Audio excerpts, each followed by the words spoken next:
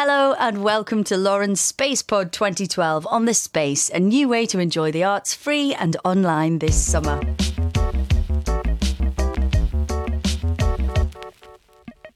Hello, I'm Laverne and welcome to the first in our series of podcasts reflecting the London 2012 Festival. Coming up in Lauren's Spacepod 2012, festival participants give their verdict on an Olympic-themed event hosted by Stephen Fry, which didn't quite go according to plan. We greet the launch of the Edinburgh International Festival and a Polish version of Macbeth as a metaphor for the War on Terror. And my guest is the man responsible for a world record improv in Barnsley, comedy store player, improv master and Edinburgh veteran Neil Mullarkey. Hi Neil, we're going to hear a bit more from you later, but for now, welcome. Thank you very much. Yeah, so Edinburgh, home from home for you. We're going to be spending a bit of time there on this podcast as well. Thank you. You know it very well, Edinburgh? I do. To be honest with you, I haven't been for a long time. I leave it to the young and foolish. Absolutely. And this year, of course, the London 2012 Festival record attempt took place in Barnsley. Barnsley at Elsica. OK, and it involved quite a lot of people. Just a top line, how many people are we talking about? Well, we're talking about 55 people that we were teaching improv, how to do improv comedy. Do your own Whose Line Is It Anyway from your own chair. That sounds noisy and exciting. We'll discuss that further later. For now, how much do we know about the London 2012 Festival? Quite a lot, as it happens. 12 million of us have taken part in free events and exhibitions so far, and nearly 2.5 million of us were involved in Martin Creed's bell-ringing extravaganza, which helped launch the Olympic Games. The figures have been boosted by keynote events like the Big Dance, Radio 1's Hackney Weekend, and the World Shakespeare Festival. The Proms have recently joined the party, and now the latest addition to the ranks is Scotland's annual Feast of Culture, the Edinburgh International Festival. The whole shebang was launched with an extraordinary human artwork, which is on till September, whereby walkers and runners in glowing suits light up Arthur's Seat at night. I mean, it almost begs a punchline. Of course, we all know that Arthur's Seat is in fact a huge volcanic crag just to one side of the city. And yes, climbing is involved. I'm now standing on the side of Arthur's Seat, I guess overlooking the estuary and indeed most of the city of Edinburgh, and we're not just standing on Arthur's Seat but we're actually climbing the whole thing in the pitch dark. We've got light sticks which are sort of like, I'm going to call them Argos lightsabers, and below us now there are, I guess, about 100 people, runners, in these light suits that have taken up occupancy on the other side of the mountain.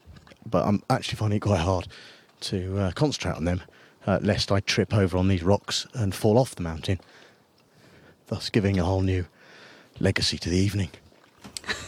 Well, he lights up wherever he goes, but that is specifically an Edinburgh International Festival event taking part in the London 2012 Festival. Very exciting. And we will have more from Spacepod 2012 reporter Jon Holmes, assuming he survives, telling us about the speed of light in our next edition.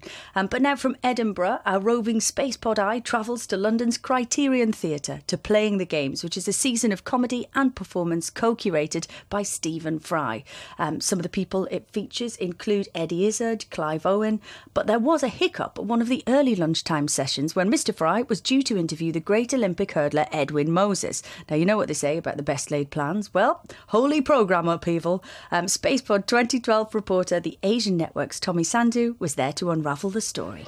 Lauren, I've just arrived here at the Criterion Theatre to see that actually Edwin Moses has pulled out due to Olympic commitments. But are the crowd bothered? No. The queue is going out of the door, and Edwin has been replaced by Chris Holmes, the MBE and Britain's most successful Paralympic swimmer ever. The man has got a whole load of golds, 9 gold medals, 6 in the 1992 Barcelona Games, and it's something that's never been equalled by anyone. So I think everyone's quite excited about hearing his chat with Stephen. And I've got to say, it's quite a relaxed, laid-back sort of theatre environment. Everyone's just kind of hanging out, rolling on in. Some people have brought in their mobile fold-up bikes. I've seen people who are young and old. We've got literally a real mixed bag of people here. A lot of them actually wearing their Olympic shirts and supporting their local teams. I've definitely seen some Australia fans go through. Right, let's go join them. Thank you. Feel free to bring drinks into the auditorium. Thank you. Thank you so much. Welcome. You're just here we are, all the way down the bottom of the stairs.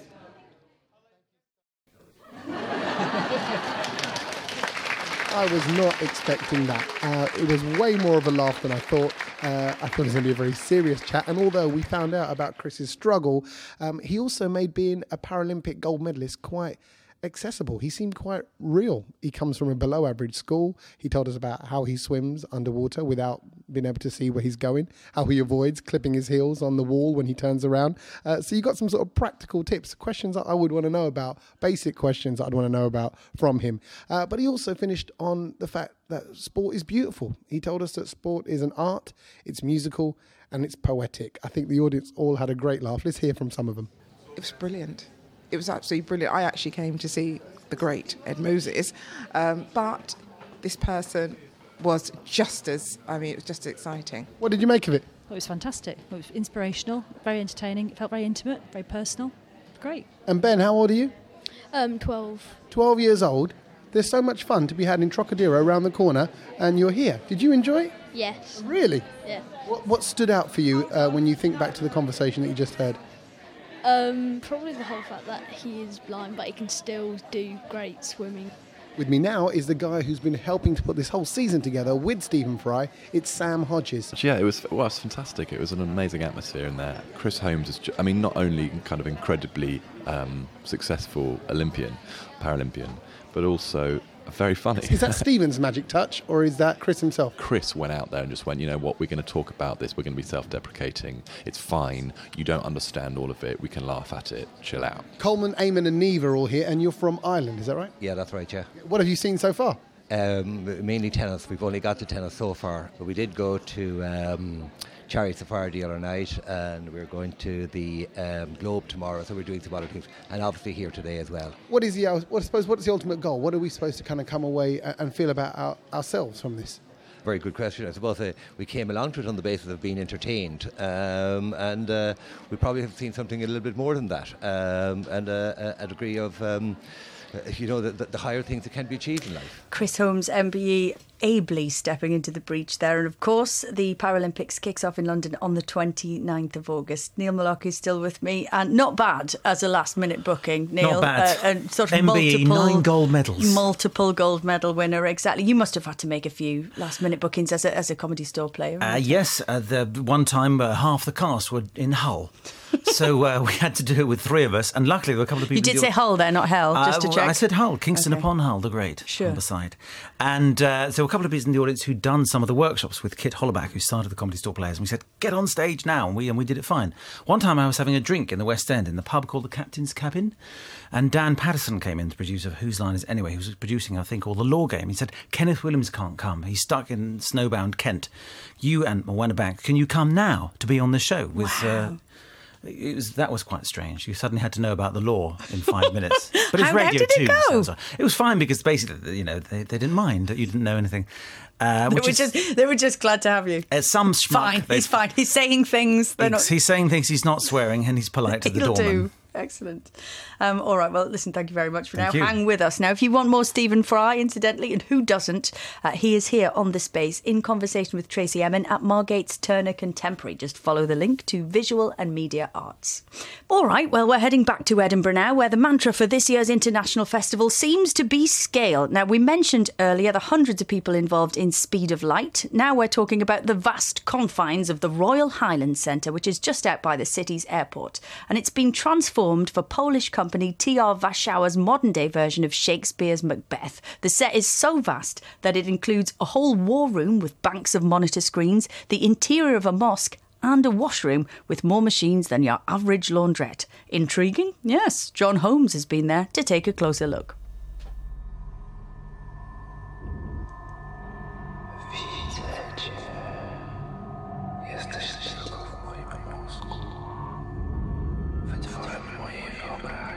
Macbeth. Shakespeare's most Scottish of Scottish plays, and ironically, perhaps his greatest work of English literature. Odder still then to find that here in Edinburgh, the English-Scottish play is being performed in Polish. This is 2008 : Macbeth. A large-scale production with a set too big for theatres, so after first being staged in a disused factory in Warsaw and then under the Brooklyn Bridge in New York, it's now here, at its spiritual home in Macbeth's own Scotland. Except there's not a blasted heath nor a castle in sight, and in their place a mosque and a room full of washing machines full of blood.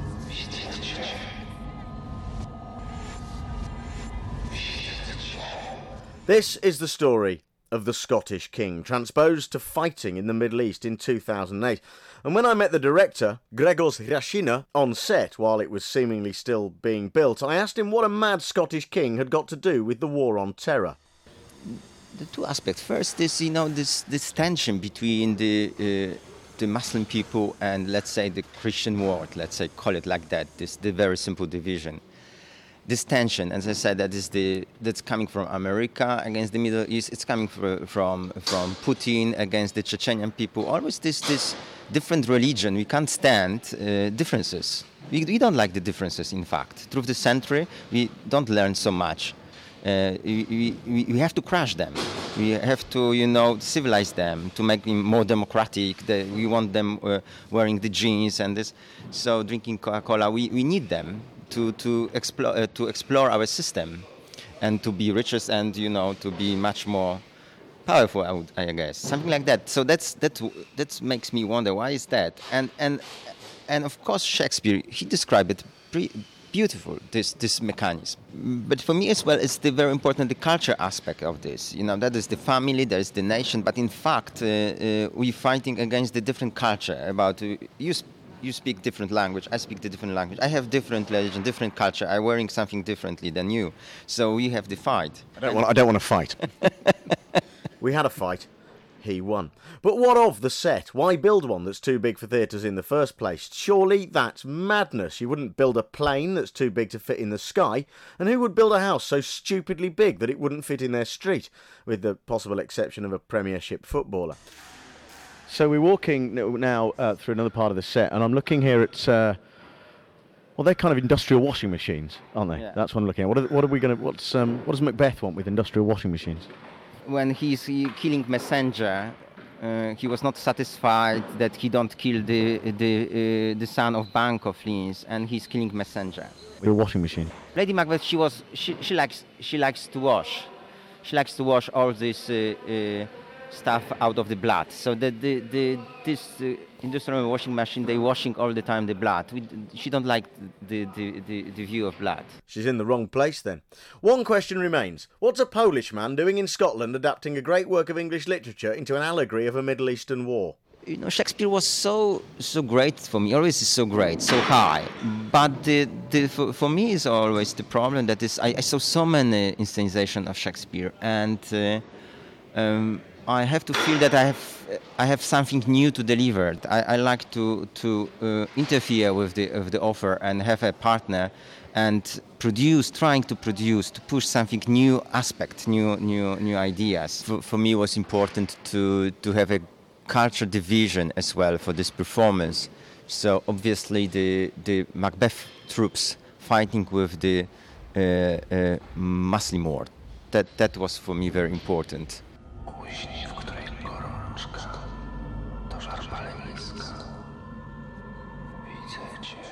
Contemporary adaptations of Shakespeare are two a penny, of course, but this might just be the first one that's part set both in a Middle Eastern war and a laundrette. Shakespeare remains perhaps our most adaptable theatre. After all, you wouldn't put a Brian Rix farce or an evening with Pam Ayres in the centre of a bloody war between Muslims and Christians. Although, actually, to be fair, this is the Edinburgh Festival. Anything could happen. It's probably only a matter of time. This is Jon Holmes for Lauren's Spacepod in Edinburgh. Thank you very much, John. 2008 Macbeth continues at the Royal Highland Centre until Saturday the 18th of August. See eif.co.uk/Macbeth for details. And you'll find more on the Bard here at the Space, with performances of the RSC's and the Globe Theatre's season of Shakespeare plays interpreted by companies from around the world. Follow the link, conveniently, to theatre.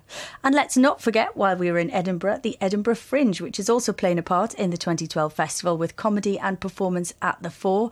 Tons of great comics on there, as always, and brilliant different shows. But a lot of previous Perrier winners on the bill. Daniel Kitson, David O'Doherty, Brendan Burns, Sean Hughes, Dylan Moran, Al Murray and Russell Kane, all up at the Fringe. There's also BBC Comedy Presents and the Tales of the Riverbank Comedy Barge, which is a relay to Edinburgh, which has just arrived, featuring a bunch of comics, a canal boat and the odd gig. It's pretty special, isn't it, Edinburgh Festival, Neil? I mean, you mentioned unique, that. yeah. What is it? Is it the atmosphere, do you think? Is it just the sheer scale of the thing, the amount of people involved? It's the number of people who represented from across the world, thousands and thousands of people doing different things, from Polish Shakespeare to dodgy clubs and not very good comedians, some very ropey dramatisations of books and so forth, people flying in the streets, stilts, juggling, and there's the shows as well. OK, so, I mean, you know a lot about stand-up, obviously, and a lot about improv. Is it the kind of fly by the seat of your pants, anything could go wrong element of stand-up that A, attracts people to go and see it, and B, keeps people like you doing it? Probably yes. I think that stand-up, I don't do stand-up because I'm a bit scared of... But improv's even scarier than stand-up. No, stand-up, people know the words, they write the set. Exactly. The thing with stand-up is that you've done it before. Improv, it's there, made up on the spot, and you can just say whatever, and you can't get it wrong. So it's much less scary than having to do a play or something. The reason I think people like comedy is because there's just something very visceral about going to see something, being in the same room as other people and laughing. Although people buy DVDs now as well, they still feel part of the audience that was on the screen. Yeah. I know, as we mentioned, this summer, London 2012 Festival saw you attempt something rather different. Now, we said it was a world record attempt. Can you give me the full breakdown of it, Neil? What was it and why? How did it come about? I spend most of my time now teaching people, often in businesses and organisations, even the BBC sometimes, how to do improv theatre, which is all about listening and working with the other person and dealing with that fear that we've talked about, the uncertainty, why aren't people saying what I expect them to say, which is obviously something you have to deal with all the time. So I thought, hey, let's try and do a world record. So I happened to see somebody from the Cultural Olympiad, and she said, OK, let's make it part of that festival. OK. Barnsley Council were talking to the Cultural Olympiad, and they said, we've got this great space in Elsica, which is the place where there was an iron foundry and a colliery, and it's called Building 21, and we could do it there. And so we started doing stuff. Barnsley were putting out flyers here and there, and we said, let's try and make it a world record. It was tough to try and do because you have to get a certain number of people. Sure. And it was on Friday, just gone, August 10th, and so there was lots of things going on the telly, the Olympics, not least the GB ladies hockey squad who got bronze, and I spent a couple of days with them last year teaching them improv. Really? At the end of which they had to do a show. Did you see it in their game at all? Did you think, I do you like to think part of that bronze medal is yours? I noticed them listening to one another. I noticed them building on one another. I noticed them coping with uncertainty and ambiguity in those uncertain way. Sure. So basically, I do this a lot, and we got a wonderful audience of people from age 3 to 83. People who'd never been to the theatre, people who'd never seen improv. And so that, to me, was the triumph of it, in that we were doing it in this place that doesn't normally do theatre, and we were encouraging people to themselves participate. So Richard Vranch and I, also from the Comedy Store Players, would demo a game, and then they do it in their seats around in little groups, people they'd never met, little groups of 4, doing these games, for example, 1 word at a time. You tell a story, 1 word at a time. And that's it, really. OK. Now, you founded the Comedy Store Players. You're one of the founders, right? That's right, yes. We are in the Guinness Book of Records as the world's longest-running comedy troupe with the same core cast. OK. We've been there, I've been there for 27 years, and people like Paul Merton, Josie Lawrence, Richard Ranch have also been there very early days. I mean, I've read a little bit about improv, and one of the things that I picked up in Tina Fey's book, Bossy Pants, actually, is that she says that from her perspective, improv taught her everything, because one of the very basic rules is that you always say yes. Like, if you're in a scene with another person, she says, and they go, right, we're on Mars. You can't then go, oh, no, actually, we're not on Mars, we're on Venus. You have to go with what the other person does. If you say no, that's called a block. Right. Where it's all about bad etiquette, isn't it? It's terrible, very poor Yeah. behaviour. So your ethos is yes, and yes, I take your Mars and I build on it, saying, here, I'm keen to be on Mars, rather than going, yes, but I'd want to be on Venus. So it's a great life skill. I was going to say, 27 years of doing that a lot for a job. Like, what does that teach you? You notice when people block, when people don't accept your offer. It's a great skill in writing as well. That's why Tina was able to work with different writers and so forth and deal with the Saturday Night Live atmosphere, which is quite unforgiving. Yes, in the writer's room, I would imagine bit of a bear pit. It is a bit, but that's how she was able to go with her yes and. So it's something where you notice that people who aren't listening, because they're thinking, what am I going to say, rather than trying to pick up a cue, a hook from the other person. And are these the things that you teach in your workshops? Are these valuable skills that anyone can pick up? Yes, I believe they are. Sometimes it's about teamwork. How do you actually work together more collaboratively? How do you lead? Sometimes it's about creativity as well. And also, quite often people are quite sort of stuck in their own way, their own mindset. And this makes you release, I didn't realise that's what I thought I was thinking. It makes you realise that what you are thinking is merely a choice. It may be the other person's got a completely different point of view. So what you you're might thinking want to is a choice? That's an amazing thing to say. Well, the thing is, it's not a conscious choice. Okay, I'm going to have to mull on that later. Maybe. So improv is all about noticing what we notice. Noticing what we notice. And have you seen actual transformations take place when you've taught people improv and it's opened them up? You do. You get somebody, you get people who are sitting in the corner a bit shy, and those are the ones that I want to get to, because at some point during the day, they'll flower. It's not the ones, the extroverts, I want, because actually they also have to learn something extroverts, which is to be quiet, to shut up, stop trying to be funny. Those are the main rules of improv sometimes. Right. Be quiet. Don't be funny. Just listen and build on what the other person says. How does that go with, a regular kind of rolling panel of comics? Because I'd imagine that would be the trickier bit, just getting them to step back occasionally. I rarely have to deal with such beasts. I'm sure. And talking of various methods of self-improvement, it's actually inspired your new show. Tell me about that. Yes, thank you. Yes, because I've done this leadership training for about 12 years now. And for my yin to my yang, I had to create the dark side of my leadership facilitator. And he's called L. Vaughan Spencer, and he's the gangster motivator. And his show is called Don't Be Needy, Be Succeedy, as is his book, and that'll be on at the Comedy Store on Monday, October the 8th. Oh, we're very much looking forward to that. Thank you very much, Neil Mullarkey, for joining me. Thank Pleasure. you. Well, that's almost it from us. Until the next edition of Lauren's Spacepod 2012, which will feature a visit to Bristol for the See No Evil Urban Festival with Portishead's Adrian Utley, and more on Edinburgh's Speed of Light. Meanwhile, don't forget that, of course, The Space is always available online at thespace.org. Now, I'm going to leave you with this. It's music from a Kettering resident called Nigel Parks. He took it upon himself to ride on London Transport during the 2012 Games, listening eagerly to the conversations that went on about him and writing lyrics inspired by what he heard. The result was a different song every single day, including this one, which is called Olympic Conversation. Till next time, goodbye. I've been in London all day on the buses and trains. Each discussion I've made the subjects the same. The Olympics, they've all got something to say. Some think it's great, others complain cause of the way the government takes tax money away. The hundreds and hundreds they waste just for some games. If they took the funds that they paid towards this, will be enough to change all the world's hunger and pain. Others say it's beautiful, they love the presentation. The scale of the operation's amazing. The dedication gone towards our entertainment. The uplifting sensation it gave them a go. Up the escalator, down the escalator. Everywhere I walk I hear people talk. I get on the underground, off the underground. Everywhere I'm walking I hear people talking. Up the escalator, down the escalator. Everywhere I walk I hear people talk. For more on everything we've been talking about today, go to london2012.com/festival.